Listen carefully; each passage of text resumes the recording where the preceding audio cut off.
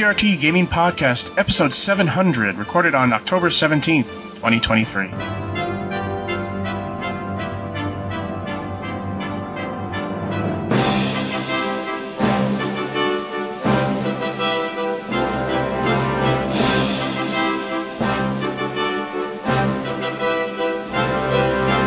Hello and welcome to the 700th edition of the TD Gaming Podcast, Big 700 and 533rd episode of Video Game Roundtable. I am TJ Denzer. I am Scott Dirk. And I am Jonah Falcon. The VGRT Gaming Podcast focuses on game news from around the industry.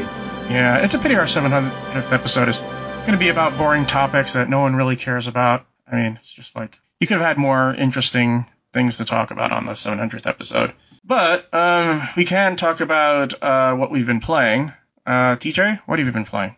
I have been back on the Guilty Gear grind. Okay. They put out a new character last month, Johnny. He's kind of like a prototypical American cowboy type, but he uses a cane sword, and he's got a lot of flash and style to him. He's also been like one of my favorite characters to play in the game since it came out. He has a gimmick where he throws a card that by itself doesn't do any damage, but he has another attack where he swings his sword in like an instant, and he can do it either downward diagonal, upward diagonal, or straight ahead. And if he cuts that card in midair while it's out there, he will not only hit his opponent with the sword, but the card will explode and launch them into the air. So he's got a lot of interesting setups where he can really put some mean pressure on enemies. And I've been training my ass off with him and trying to get to the highest rank of Guilty Gear with him. I'm really close, and I'm having some of the most fun I've had with the game for a while. How about you, Scott? I have been playing Minecraft and just enjoying building stuff in there, and I guess nothing new, but I've been watching some games that have been coming out. I know Star Ocean 2 remake is coming out soon, so I'm looking forward to that game. So, speaking of Minecraft Live just aired this past weekend. Oh, yeah. And from what I understand, there's a lot of people disappointed that Armadillo won. I did want the crab for further arm reach for the blocks, but it's fine because, dog armor does sound nice, and you get to decorate your doggy and probably put all different color armor on, and I'm sure they'll make it interesting and fun for those that want to have their decorated armored dog in battle with them. Yeah, there's been a Justice for Crab movement going on right now. Well, the thing is that these, the loser ones don't get thrown away. They get put into the idea library, and if they feel right, they'll use them, like the frog. Yeah, everybody has a frog hat now. What is that? A frog hat? Oh, anyways, the frog got added in the swamp update, even though it previously lost before. So with this update, they're using the tough blocks to be carved blocks and bricks, and they're also doing the same with copper, adding more stuff like copper lights. So people are wondering if the tuft golem or copper golem will be put into this update, because it seems to be all about tinkering and going on adventures. So that might be something that we could see in the game if they felt like it. Yeah. That's what I'm hoping for. They also added the Star Wars DLC, which is going to be during the Clone Wars. You get Grandmaster Yoda, Mace Windu, and some other Jedi. They also have a Dungeons and Dragons one too, which I like too. Yeah, they also have the Planet Earth 3 DLC, which is a collaboration with BBC. So you'll have that. Have even more animals to deal with. And also, they are saying get ready for the 15th anniversary next year. Oh, yeah. I don't know what will happen during that. But I guess they have something planned, some sort of celebration of some kind. Yeah. There have been 300 million copies of Minecraft sold. And that's just nuts. That's just nuts. It is. I just saw a video in which these people who are like 10 when they first started playing Minecraft, they're, in their mid-20s now, and they talk about how it grew up with them. You're not that young, but what's it like playing Minecraft from the start and, like 14, 15 years later, and your situation has changed? I think it's interesting because, like, the game has evolved and changed, and they've added so many things. I joined when they were adding villages. They hadn't even implemented the villagers yet. And it was just amazing because all the things they add, like enchanting and the beacons and the elytra, really just continued to change the game every single time. Made it more fun, made it more expansive. Just you could do more things, get more blocks, more decorative stuff, and they would evolve the different biomes and add different mobs. And it's just a completely different game than when it started. Yeah, they just added the trial chamber. Have you tried that yet? No, because it's not in the snapshots, but it should be coming out soon. Okay. I saw them doing the demo for that. Yeah. The gust, the breeze looks pretty interesting. It's like a little hurricane tornado that goes around blowing you around the room and shoots air. Yeah, but you also have to get all these objects, and you have to avoid traps and stuff like that. Yeah. Anyway. Yeah. As for me, I do not like Assassin's Creed Mirage for only one reason, and that is the combat is just awful. The combat is really, really bad, and it brings the rest of the game down with it. And I was starting to enjoy it a lot because it was like going back to the first Assassin's Creed a lot, You do your assassinate. The one thing that I don't like is that in Assassin's Creed and 2 or whatever, when you did your assassination, you had to get the hell out of here. You had to find a way to avoid the guards and find a way to hide and lose them. And sometimes it was like 30 minutes of running and trying to hide. I didn't have to do that after my assassination Assassin's Creed Mirage. I wish that the original Assassin's Creed just had a one-button combat, which worked well for it. You still wouldn't hold up if you were in a crowd, but in this, if you have 3 people attacking you, that's it. It's over. You lose. So I sent it back, and I can't play it. I will say this. I did download Forza, but I haven't played it yet. So we'll see about that. And I've started a new game called Fights in Tight Spaces. Have you seen this game? No, I have not. I have. That's it's like a card battler, but it's martial arts, right? Yeah, it's basically Slay the Spire meets John Wick. Yeah. It's really fun. I've gotten past one level, and I'm in the middle of the other one. And, you unlock different types of things. Like you can have a normal mode, or you can have a counter mode, or you can have a gun mode in which, you pull out your gun and then put it back and all that stuff. And it looks like John Wick Hex, too. It has that what was the name of that game in which everything is going in super slow motion? You know the game I'm talking about? In which everybody is red. It's Super Hot. Yeah, it's like Super Hot, except it's turn-based and with Slay the Spire cards. It's really fun. It's really inexpensive. It's only a $25 game. And if you want something like Slay the Spire, I'd say try it out. I've also been doing Monster Train 2, so it's another Slay the Spire type game in which it's a card, roguelike. Not quite as good as Fights in Tight Spaces, but it's fun. I found out about Agatha Christie's Murder on the Orient Express, which I'm looking for. It's going to come out at the end of the year, too. That's really weird.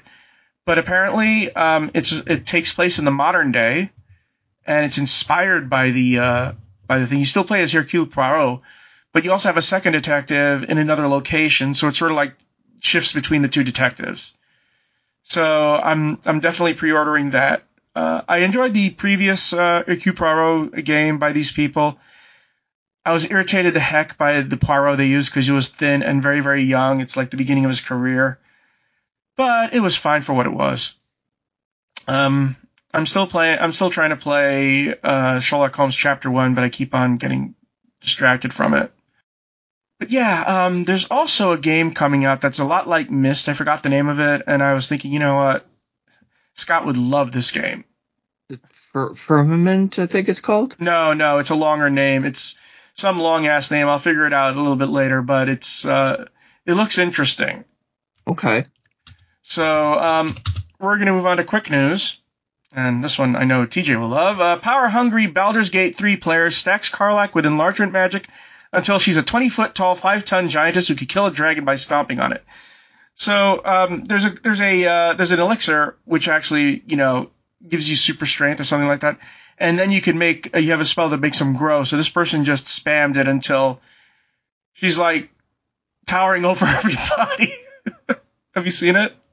I know those spells, and I never even considered stacking them that hard. That sounds ridiculous. It is ridiculous. It is just...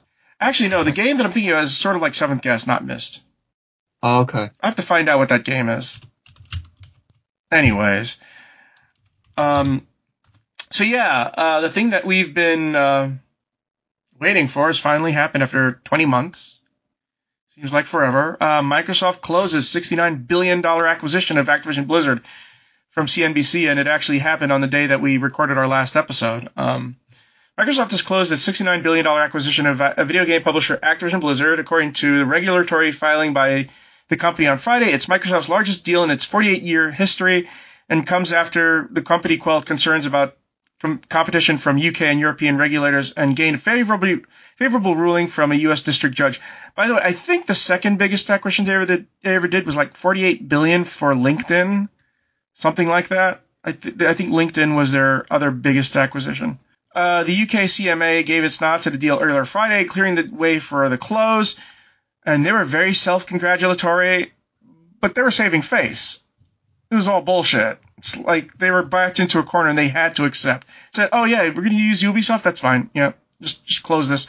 Because it's like a UK judge had to tell them, wait a minute, you can't just close it right now. You have to do some stuff. And it's like, oh, do we really have to?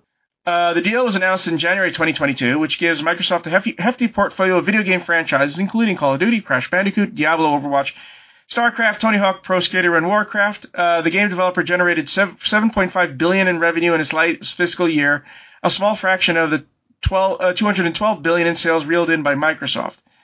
Today we start working to bring in beloved Activision, Blizzard, and King franchises to Game Pass and other platforms.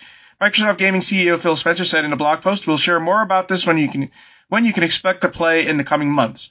Activision Blizzard CEO Bobby Kotick will stay as CEO through the end of the year. He's out on December 31st with his $400 million golden parachute.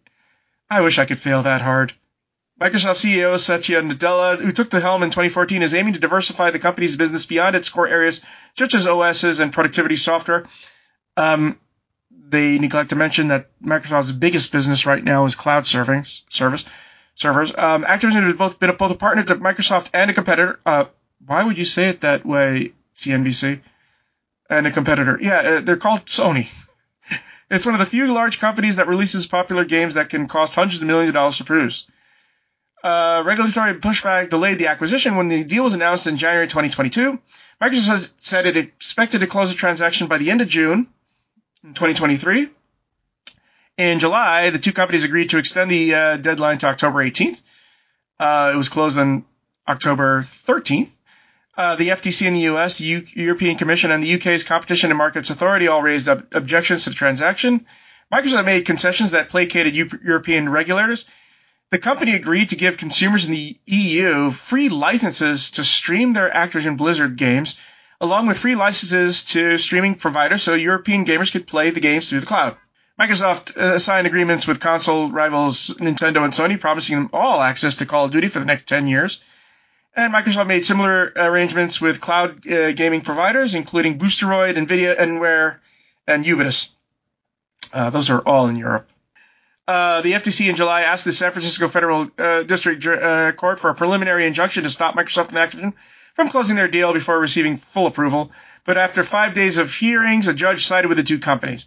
The agency took the case to the USA Appeals Court for the Ninth Circuit, which denied a motion to temporarily stop the consummation of the deal. Satisfying UK officials was more complicated. In August, Microsoft said that assuming the deal closed, game publisher Ubisoft would receive cloud streaming rights for Activision's games for 15 years. That's interesting. I thought it was just all of Microsoft's cloud. No. It's just for Activision's games for 15 years. That's interesting. The FTC said Friday still has concerns, but they can just sit and spin because no one's going to listen to them anymore. They're done. The Ninth Circuit said no, and I doubt the judge within FTC will say, yeah, go ahead. Yeah, this is a long time in coming. Finally, this is a story that would not end, and it's finally over. Yeah, this. I mean, this has been a long time coming, I guess. There's been so much back and forth. We've been talking about this for years now. So many setbacks, so almost many 2 years, things. Jesus. And I don't know. I'm still not crazy about consolidation, but it's happening. I mean, it's going to be interesting to see what Microsoft does with it now that they have it, because Phil Spencer, one of the things that interested me about what he said was that the difference between this and Bethesda was that the regulatory process of this deal was so much lengthier than Bethesda that it basically kept them from being able to work with Activision Blizzard and integrate into their programs like Game Pass. The other thing is that when they acquired Bethesda, also the pandemic hit, so they were sort of forced to put all their games immediately on Game Pass. We'll be getting to that though. But yeah, I see. But got a little bit ahead of myself. But at the same time, it's interesting to think about that. This. Their hands have been kind of tied trying to make sure that all the regulatory bodies that had concerns about this deal, they met them on every front and satisfied every condition that they were required to meet. So I still don't understand what the FTC was doing. I seriously don't. It's one thing to be nervous, because here's the thing. They're probably still stinging over the fact that they didn't get to Microsoft and Windows when it was starting. They didn't see it dominating the PC industry. You can say, well, there's also Apple and Linux, and Apple has a good chunk of it, but still.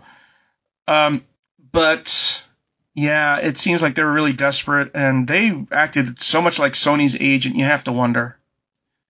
Because one of the things that the judge said was, after the ruling, was, well, it's not good for Sony, but it's good for the consumer. We're not here to help Sony, who is the market leader in this area. It's awfully strange for a consumer advocate to be siding with the market leader, who has 42% share. Yeah. And I'm not saying that and I wouldn't say that Microsoft or Xbox are bad guys at all. No, I get that. It makes a lot of people nervous to have, all of this under one roof. But the thing is that this is vertical integration. It's not horizontal. And I watched a lawyer talking about this. And the thing is that this is a vertical integration. It's not making Microsoft bigger. It's making them have more. But here's the thing. If Microsoft bought Nintendo, that would be a monopoly. That would be a monopoly, because that is horizontal, integration. You're getting more of the piece. But the thing is that Sony's at 42, Nintendo's at 28, and Microsoft's at 27. Them getting all these developers doesn't make them dominate the market. It just gives them more. And I think here's the thing about them. Two things about this. One, this is partially all about Game Pass, because now they have a crap ton more games, even if they're going to have to wait for it. There are a lot of people who are just waiting for all the old Call of Duty games to be put on Game Pass. They're already backwards compatible and people are still playing online, but, to have access to all of them from the first Call of Duty on up. And I don't play online, but I do want to play the single player. I will say this, and this is one of my secret shames. I did not play Call of Duty 4 Modern Warfare. Yeah. I mean, the Modern Warfare games, especially the remakes, have been. I mean, they're still Call of Duty. They're still like basically the thing that Activision spends on all its money on making pretty much every other year or so. And I would say that like the main thing that keeps me from playing Call of Duty is A, I don't want to give money to Activision Blizzard, and B, the file size is 250 gigabytes, which I don't feel like putting that kind of file on my hard drive when I could. That's so many other games I could be playing. Well, hey, there's streaming now. If you're playing a single player, who cares if there's a little bit of lag, you know? Call of Duty, like, they straight up leaned into the idea that Call of Duty is the only game that a Call of Duty fan plays. Yeah, but I don't think they're entirely wrong about that, because the people that I know that play Call of Duty and care a lot about it don't play many other things. Yeah, they were smart to turn Call of Duty into a live service game now. Well, here's the thing that you'll make you say, oh, okay, I'm okay with playing. Microsoft also, has they don't stand for toxic workplaces. They will clean that shit up. They haven't stood for it since 1990. They're the first major company to have same-sex, partner benefits. And they have an HR program that's going to make sure that no hanky-panky's going around.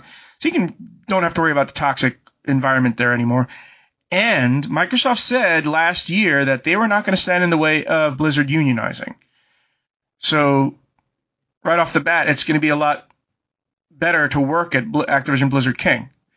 The other thing is that people still don't understand.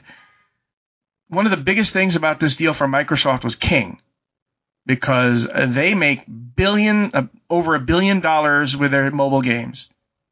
It is a cash cow, and there isn't much revenue you have to put. You don't have to put much investment into it. It just prints money. Candy Crush and et al. These mobile games make a lot of money. There are a lot of people I've met literally around the world who tell me, even if they don't play games, they have at least spent a little bit of time with Candy Crush. And a little bit of money, apparently. I guess it's irrelevant if I say I spent 0 time with Candy Crush.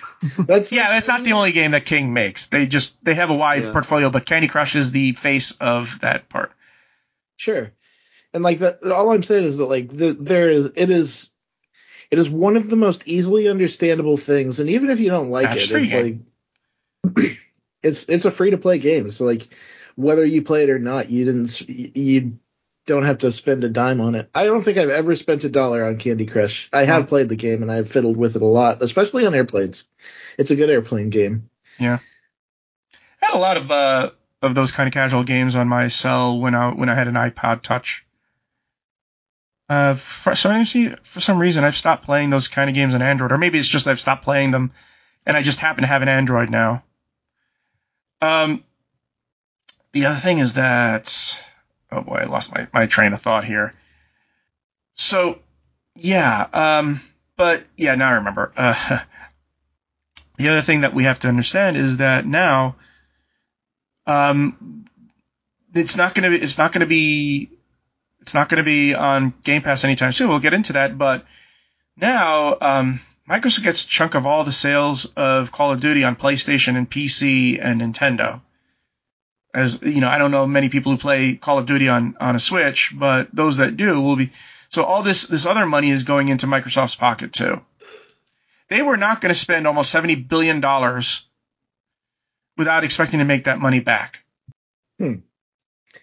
Yeah, that's fair. And like they now have a mountain of IP to deal with, and Phil Spencer seems like he's pretty intent on letting folks make passion projects if they care about something in Activision Blizzard's library. Yeah, actually, that's a good segue. Phil Spencer, Activision Blizzard's games not coming to Game Pass until 2024, and this comes from Neowin. It was actually a video that was released like an hour ago on YouTube by Xbox. In the latest video edition of the official Xbox podcast, Spencer admitted that after Microsoft closed the deal to buy Bethesda Softworks in 2021, A number of its games quickly got put on Xbox Games Pass. However, that won't be the case with Activision Blizzard. He stated, "The truth of the matter is, with Activision Blizzard King, that the regulatory process took so long, and finally there was a lot of uncertainty in the process, up to really a week before we closed, or the week of, when the CMA finally came down to the decision that we weren't able to get in and work with the mostly Activision and Blizzard in this case on that back catalog work. Now that the deal is closed, we're starting that work, but there is work." Spencer stated that the Activision Blizzard statement last week that we would see its titles on Game Pass in 2024 is accurate. He added, "I would love it if there was some secret celebration drop that's coming in the next couple of weeks. There's not." And I think he's referring to that image of the list of all the old Call of Duty games from Call of Duty 1 to Call of Duty Modern Warfare 2 reboot that was next to the Game Pass logo. He said, "No, that's not happening yet." Spencer admitted that not being able to quickly add its newly acquired games on Xbox Game Pass immediately is a little bit of a downer, but I'm excited about the future. And I just want to be straight with people, that's where we are. He also talked, and this is going to please Scott a lot, he also talked about some of the game franchises he would like people to rediscover, like the Infocom text adventures like Zork, or games from the Sierra catalog like King's Quest. He stated, "Just because of my age, those things speak to me, because there are moments in my gaming career, my gaming experience, that really meant something, and I love those." I really hope that he means that, and he's really going to put effort into bringing these franchises back, and maybe even having Ken and Roberta work as, I don't know, independent contractors or something, because I know they have Psygenius games going. Yeah. And, all the other IPs like Space Quest and Police Quest, Quest for Glory, and Gabriel Knight. There's just so many.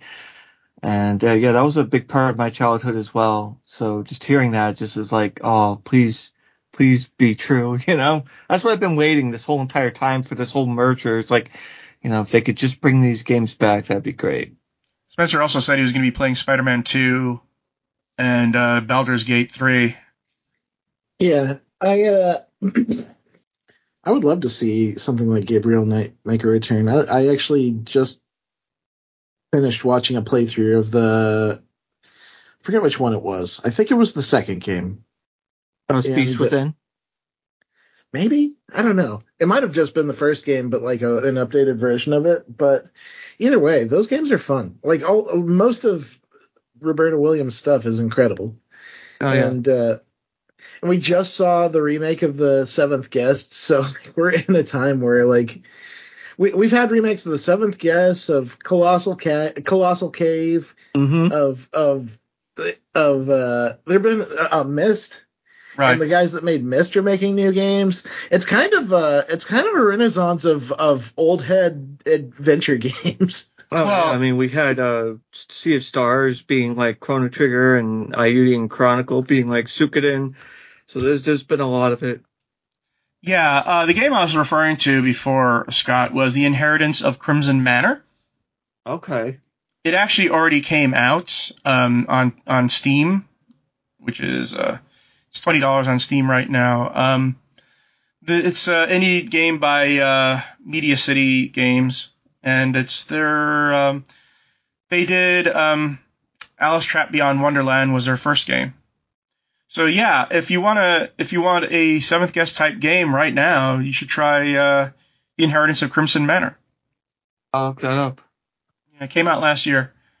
Oh, okay. And it's finally coming to console now, which is why it went on my radar. Okay. So. Oh yeah, I see what you mean. Definitely. Yeah, it's a Seventh Guest type game, and Mm-hmm. if you want to try something that's Seventh Guest-ish, that's gotten a lot of positive reviews, check it out. It's only $20. Anyways, Yeah, that's good. TJ, next item. Alrighty. Okay. Are we on City Skylines? All right. City Skylines 2 performance has not achieved the benchmark Paradox Interactive targeted. From Game Watcher. As City Skylines 2's PC launch approaches, publisher Paradox Interactive has issued a statement on the game's performance in an effort to address growing concerns from its fan base. City Skylines 2's performance became a hot topic among players after the sequel's system requirements were raised relatively close to launch. Unfortunately, while the game's next-gen nature does play a role in its more demanding recent PC specs, other challenges seem to have made getting there where it needs to be more difficult than expected. Let's just say the system specs are not very low. You need a Ryzen 5 for the minimum. For the Ryzen 5, you need 8 gigabytes of RAM. You need at least a GTX 970 4 gigabyte or the AMD equivalent. You need 4 megabytes of video RAM. The recommended requirements: you need at least a Ryzen 7 or an Intel Core i5, 16 gigabytes of RAM, 3080 10 gigabyte video card or AMD equivalent, and 10 megabytes of video RAM. So it's kind of hefty. Yeah, and Paradox would go on to say that it hasn't shared how well or poorly the title is expected to run, but has determined a few graphic settings that have minimal impact on the player experience, but increased performance significantly.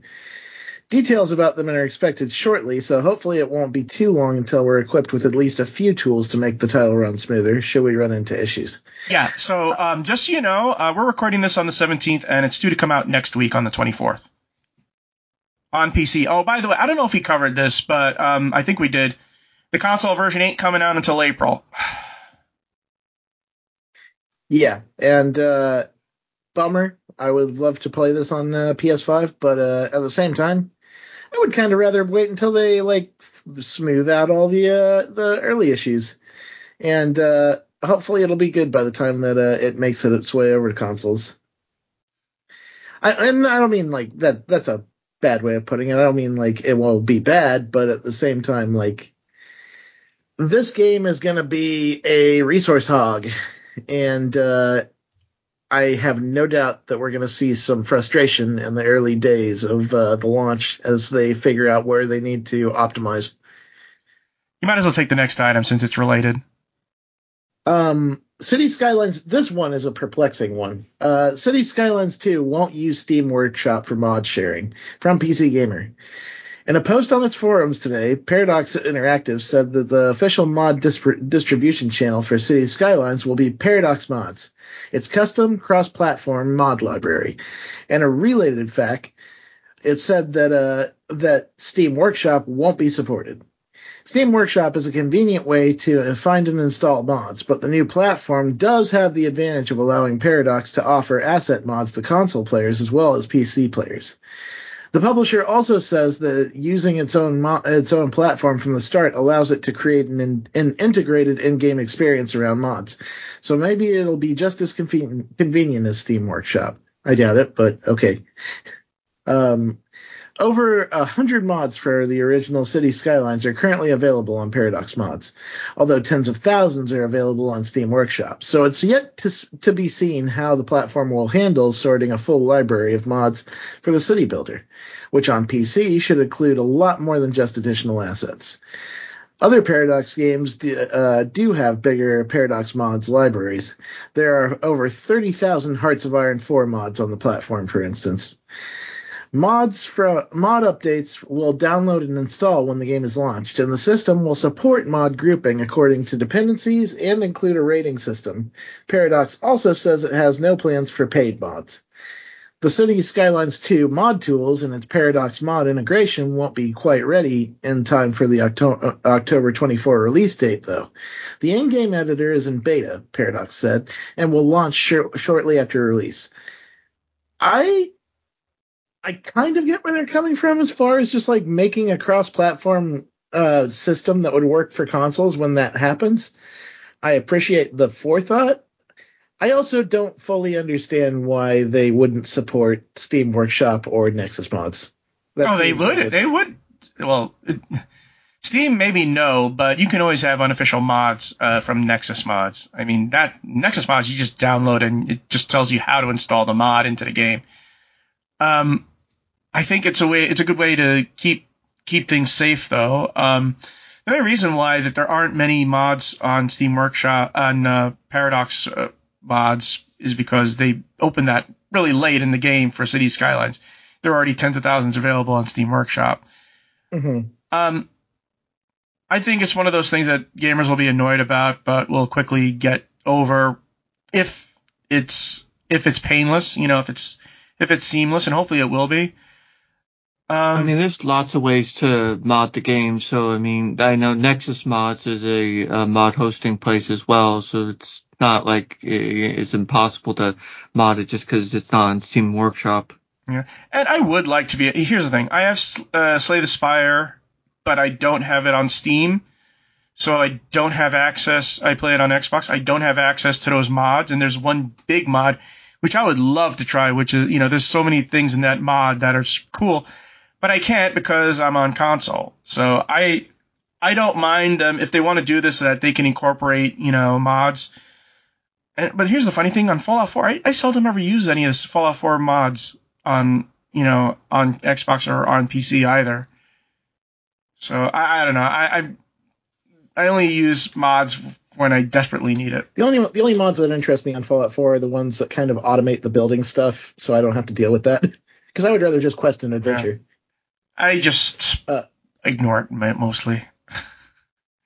I wonder if they'll stick with this or if they'll change their minds down the line, because, I don't know, Steam Workshop is a highly supported platform. I doubt it. I really doubt it.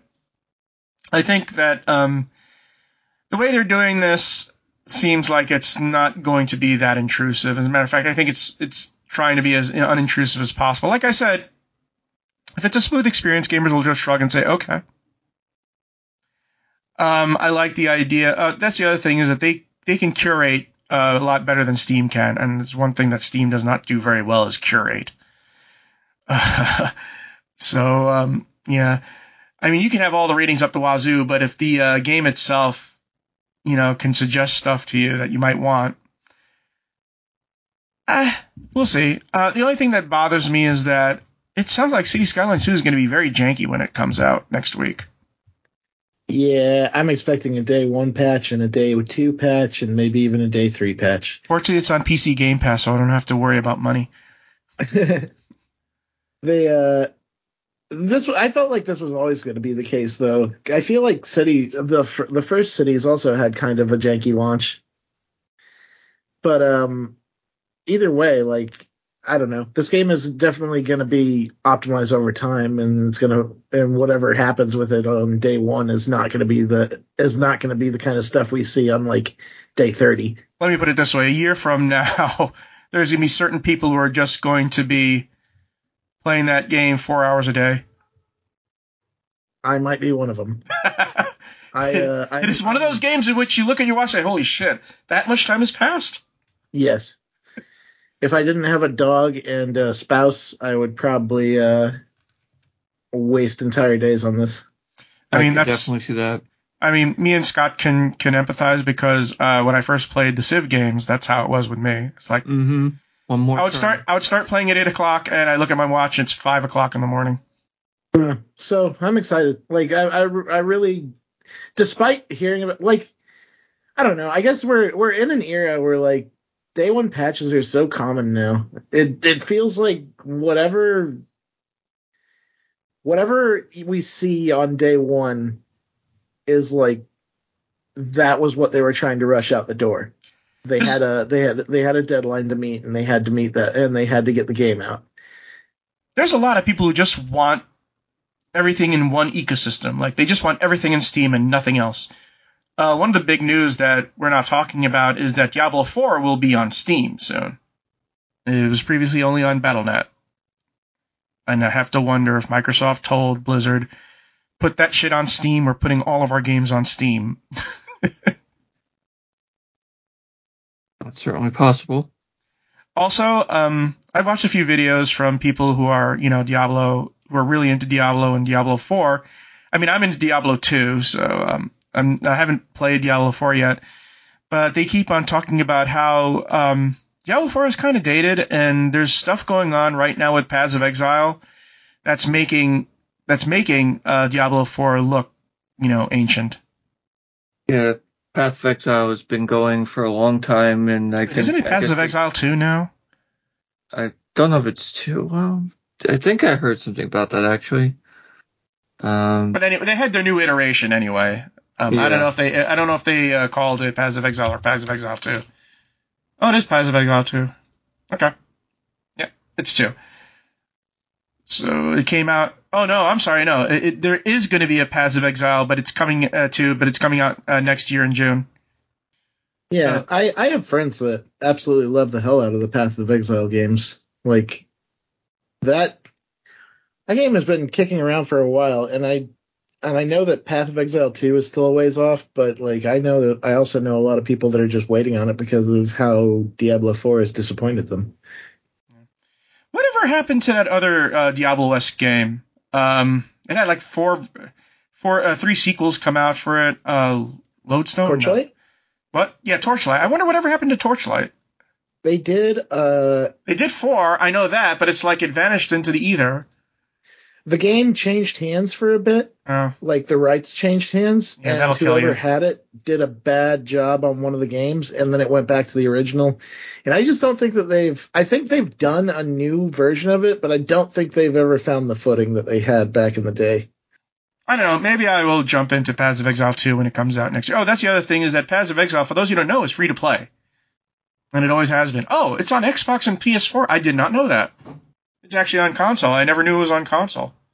And it's apparently been on console for a while since it's Xbox One and PS4. Interesting. Yeah. Anyways, take the last item there, Scott. Okay. Lies of P passes 1 million units sold. This from Shack News. Lies of P was a surprisingly good twist on the Soulsborne formula, featuring an interesting adaptation of the story of Pinocchio into the game. Let me restart that.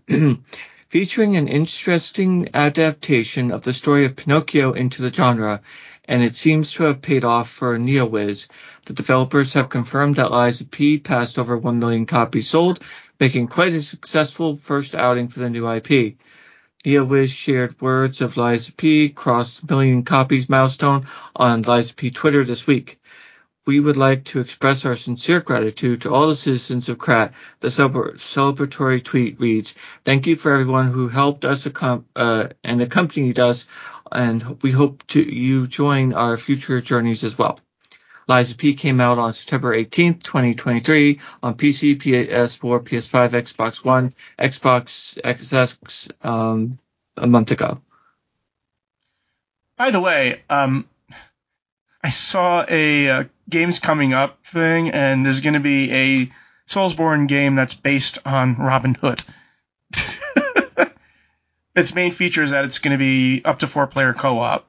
So who knows? Maybe there'll be a Soulsborne based on Anna Karenina or based on Bambi. You're Bambi, and you have to fight the evil humans who are burning the forest. I don't know. This article is actually written by you, TJ, so why don't you expand on it? Yeah, Lies of P is a good one. Like, I had a good time with that game when I reviewed it, and it was definitely an interesting twist on the genre because of like the way that you could mix and match weapons, taking the blades off one thing and adding it onto the handle of another thing and getting different stats and different attacks out of it. It's also just an odd and interesting adaptation of Pinocchio. Like, who would have thought that Pinocchio could be the core of an interesting grimdark Soulsborne game? I don't know. Alice in Wonderland comes to mind. Well, That's true. Oh, actually, you know what? It wasn't a Soulsborne game, but I can easily see them making Alice into a Soulsborne game. Yeah. That'd be kind of cool. Alice. Yeah, it wouldn't be American McGee. He just does 3D platformers. But yeah, I think we're getting into the point of Soulsbornes in which they're starting to take on all these weird themes because not everybody wants to play in a Dark Souls / Elden Ring / that sort of sort of fantasy setting. I mean, I know the Surge tried to put it in a science fiction setting, and the Surge 2 was moderately successful. Here's the thing. I get the impression that Lies of P is not a home run. It's more like a triple. And it seems like a lot of people say it's okay, but we'd love to see what the next Lies of P will be like when they address all the complaints about it. Yeah. it's been an interesting thing to see. Like and it's good to see like it do well because like there's a lot of risk in doing an entirely new IP nowadays, and especially doing a new IP in a genre that has very particular fans. I mean, Lords of the Fallen just came out, and that one's been getting a little bit shellacked because of performance issues. And Lies of P, I think, didn't have really like during my review, I didn't see a lot of performance issues in that game. But it's great to see that it got the recognition it deserves because it's a very interesting game. I think Lords of the Fallen is pretty decent too. But it's having a lot of problems right now. Yes. They need to do some work on that one. It'll come into its own once they can smooth that out, and I think that people will come around on it. It's hilarious, though. It's hilarious. It's like they came out with this tweet, oh, by the way, the Xbox version is not going to be very good, so just stick with us on that one. Yeah. It's going to have frame rate problems. But then people are having frame rate problems with the PC and PS5 version anyway. Yeah. You know what? Wolong Fallen Dynasty also came out, and there's a lot of people who wish that they had just worked on Neo 3. I mean, I love Neo. I wouldn't have minded that in the slightest. Have you played Wolong? I have not gotten around to it yet. It's something I need to because I'm probably going to have to talk about it in our Game of the Year stuff. Someone described it as a wonky Neo 3. But I will say this. The first boss in Wolong is the hardest one. It is the epitome of a wake-up boss. Huh, interesting. And then all the other bosses are simple after you do him. It's like you stress yourself out so much trying to defeat that boss. It's like the rest of them are like, oh yeah, they're doing that. That's fine, but it's not like the first boss. So, yeah. It's interesting to see, and Game Pass certainly helped it, both on PC and Xbox. I'm glad that they're giving that Game Pass is allowing people to try games that they might want to try, but they may not want to spend money on, right away. Oh, there is another game that came out today, and I downloaded. I'm going to try that as well, and it is Tales of the Dragon Ishin, which takes Kazumi Kiryu and puts him in the Udo period of Japan as a samurai. Like a Dragon Ishin, right? Yes. Okay, it's like there's signs there like, what? And I haven't tried it yet, but I intend to. And I like the direction they're doing with the Yakuza series. It's like they're doing a lot of experimentation now. Because I will say this is my dirty little... I do not like the Yakuza games, the straight-up Yakuza games. I did like a Dragon with Ichi. That was fun. It was turn-based. So, there's now a Yakuza for everybody. Yeah, and it's been really interesting how they've set up those it sucks what happened with Judgment because of the actor's agency getting involved and sort of not wanting them to use his likeness for anything beyond Judgment. And that's a real shame because those games were pretty dang fun. They were like Phoenix Wright mixed into Yakuza. And but I do love that they've been doing a good job of branching out from just the regular action schlocky beat 'em up and doing crazy things with the turn-based RPG style and still including that combat and still including those characters and aging them and giving them continuing stories. Yeah. Like I said, it's interesting that we're coming into a very interesting part of the video game world. I mean, there's a lot of worry about, losing physical copies, and it's not going to happen in the 10th generation. It might happen in the 11th generation. We don't know. It feels like they've been pushing towards that because I know Starfield is digital only, and the next consoles are having a digital only version. Well, they already did that with the PS5. There is a digital only version of the PS5. And the Xbox Series S is also digital only. It's funny that the new PS5 Slim is just mimicking what the Xbox 360 did and just have a slap-on hard drive. And you know what? If future consoles do that, in which you just have a slap-on hard drive, I'd be fine with that. I mean, not a slap-on hard drive, slap-on disk drive. I wouldn't mind that. You know, give people an alternative. If they want to spend extra for the disc, you know, they just slap it on. Anyway, look for our show notes at gamingpodcast.net, along with this year news and our gaming history articles. We enjoy feedback, so just comment on our blog at gamingpodcast.net. Also, hit us up at facebook.com/gamingpodcast. Subscribe to us on iTunes. Leave us some iTunes comments. You can find me on Twitter X at Jonah Falcon. You can find me at Johnny Chugs. You can find me at Charter Moore. And we will see you next week with a very pedestrian 701. Happy gaming, everyone. Have fun, be cool, play Game Tale.